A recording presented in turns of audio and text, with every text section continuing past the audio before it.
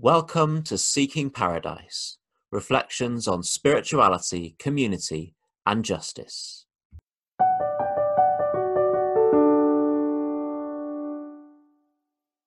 One of the things that I really try to do is to speak only positively about what Unitarians do believe, rather than negatively about what we don't believe. I think it's too easy. It's kind of too easy, and it's not that spiritually healthy to be only talking about things that we reject.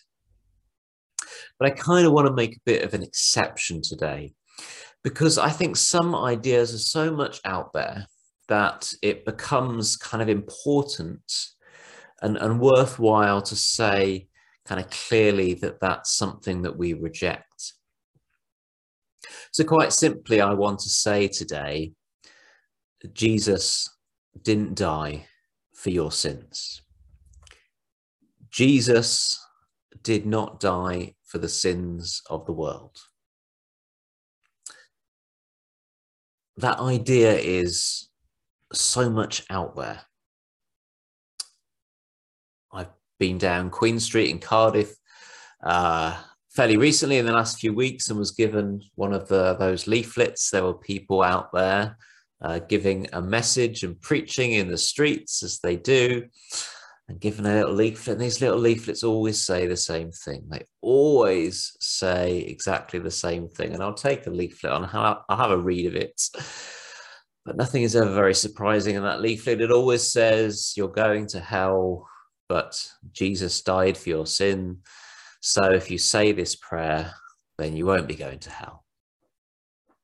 And for me, personally, growing up a Christian, not an evangelical fundamentalist Christian, but mainstream Christian, I never understood what this means. I never understood what that means. It just literally never made any sense to me that we're supposed to think that there's this supernatural criminal justice system. Well, why should there be a supernatural criminal justice system? Why have you got to convince me to believe in that for a start? But okay, let's take that. But somehow there's a get out of jail free card because Jesus died. But again, why? Why would that be the case? If God wanted to abolish the supernatural criminal justice system and forgive everyone, God could just do it. Why does Jesus have to die as part of that calculation?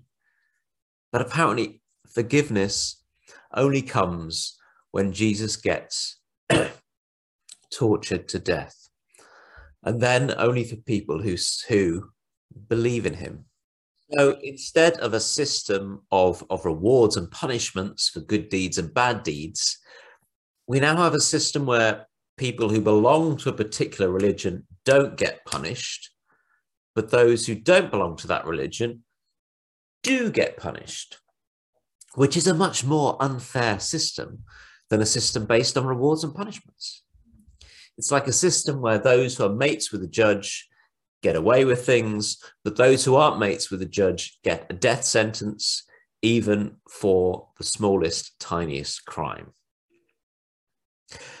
Now, again, I don't believe in a supernatural system of rewards and punishments, but even on its own terms, it sounds like an awful way for the universe to be run. It sounds corrupt. It sounds unfair. There's no justice in that system. There's no love in that system. There's no compassion in that system. There's no logic in that system. It doesn't make any sense, and it makes any author of that system, any person who's in charge or created that system, seem like a horrible being. Let's be honest. Or sometimes it's put in terms of God as Father, who is so angry with us that he is about to punish us, to do violence to us, to God's children. But then the Son steps in and takes the punishment for us. It's just horrific stuff. It's images of domestic abuse. It's disgusting. I'm sorry, but that's sort of a divine image of domestic abuse is disgusting. And although personally growing up as an Anglican, it was never ever put in those crude terms.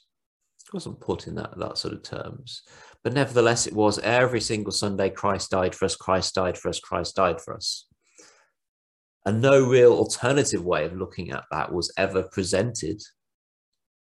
So I never understood what that means, if it means anything different from that. And if it does mean that, then it's horrific and I reject it. I struggled with this growing up. And it was one day that I read a history book when I was about 19 years old. And I read the lines that there were these other groups that emerged in the Protestant Reformation, two groups like Unitarians who concentrated on the teaching of Jesus rather than his death on the cross. And that was it. I thought, that's it. That's what I want. I want a group that will concentrate on what Jesus taught and not go on and on and on every single Sunday about the cross, Christ died for us, Christ died for us, Christ died for us. So much blood every single Sunday.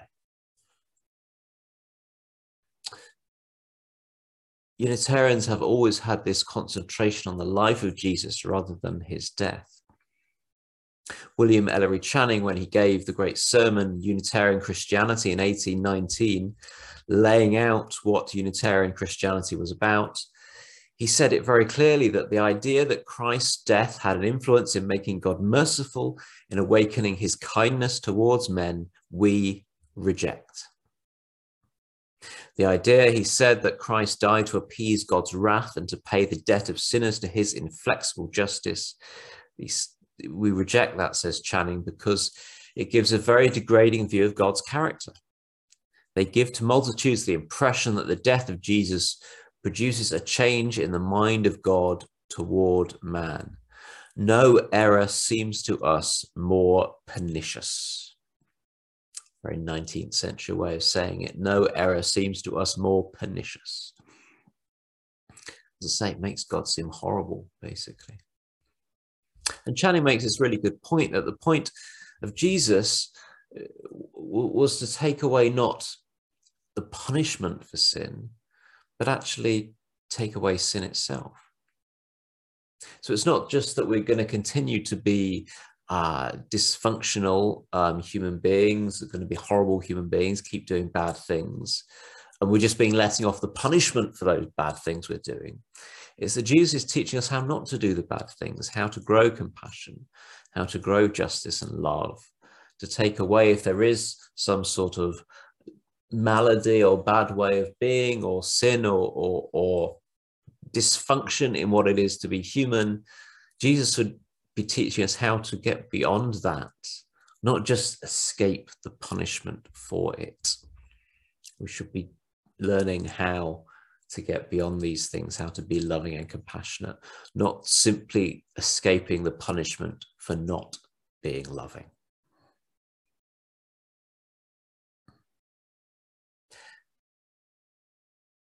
So having said all that, what do we think and what can we say about Jesus's death? Our theme of April is crucifixion and resurrection. Resurrection we will do on Easter, but today our theme is crucifixion, what we might think about it as Unitarians. And again, I don't want to be talking about this every single week. That's the whole point. I don't want to be talking about this every single week.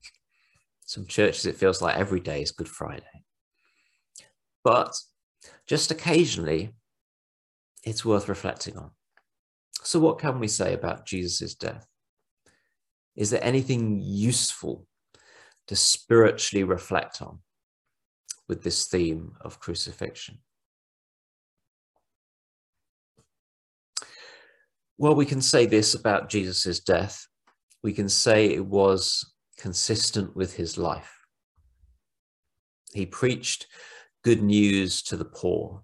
He condemned the elites in the temple who conspired with the Romans to create this system of taxation that was creating massive suffering for the rural poor at that time.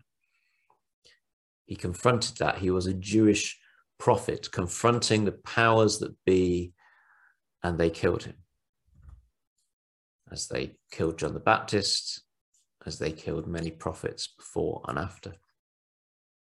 But Jesus believed there were some things in life worth dying for.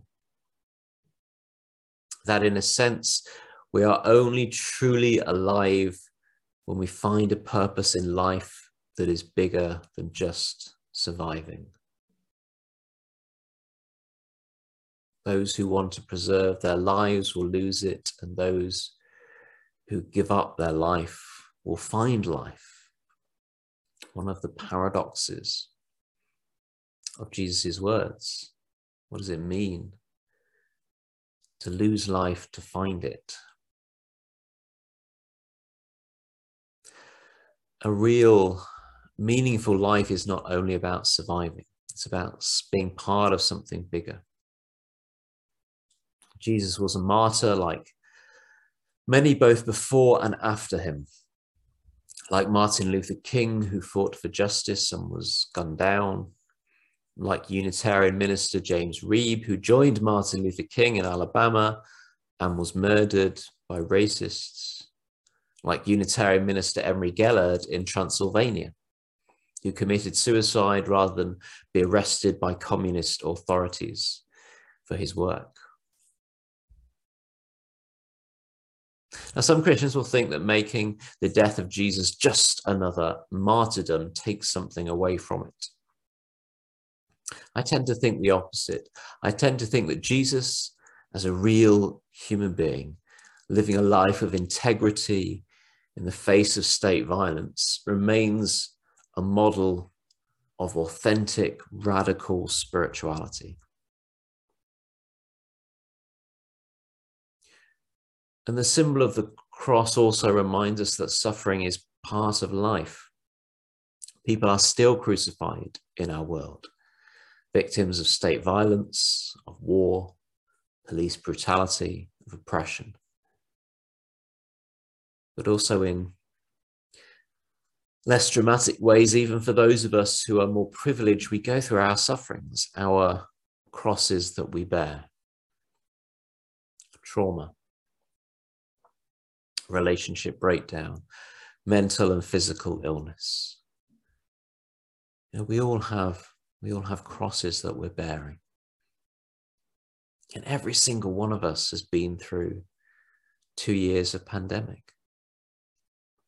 We've all been through that.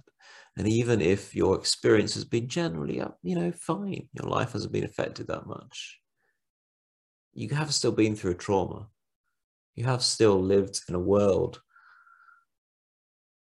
knowing where death is around us and knowing where the human connection that makes life so meaningful has been restricted or entirely taken away at times. So every single one of us has been through a deep experience of trauma. Not all equally, but we have all been through this. And we're not here to pretend everything is absolutely fine. We're here to hold each other and to be held by infinite, tender compassion.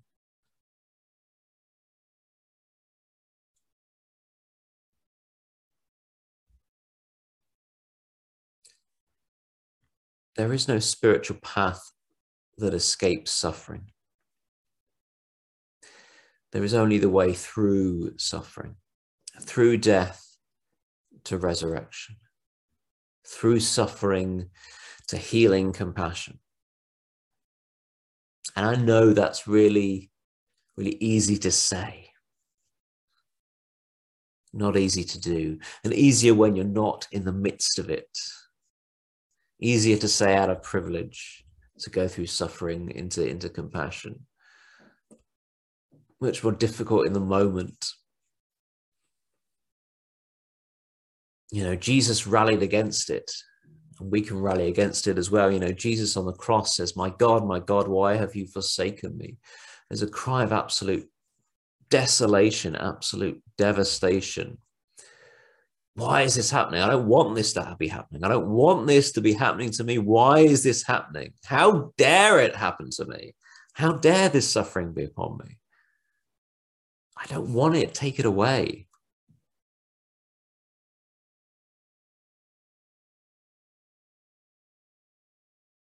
That image, that pathway, that experience. You know, Jesus didn't want to die on the cross. I don't believe he wanted it. What kind of a person would want that? But he walks the path in front of him as he feels he must. He walks the path to where it will go. And somehow, although there is the crucifixion,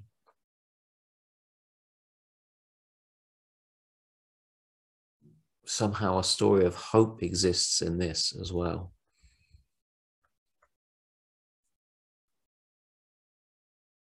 Jesus didn't die for the sins of the world. He didn't die in some cosmic deal that solved some cosmic problem. Jesus was killed because that's what happens when justice stands up against systems of violence. Jesus' death is a symbol that shows us how violence sacrifices innocent lives in the world, and how suffering is always a reality to wrestle with. And yet, through the path of crucifixion, we reach resurrection. But not yet.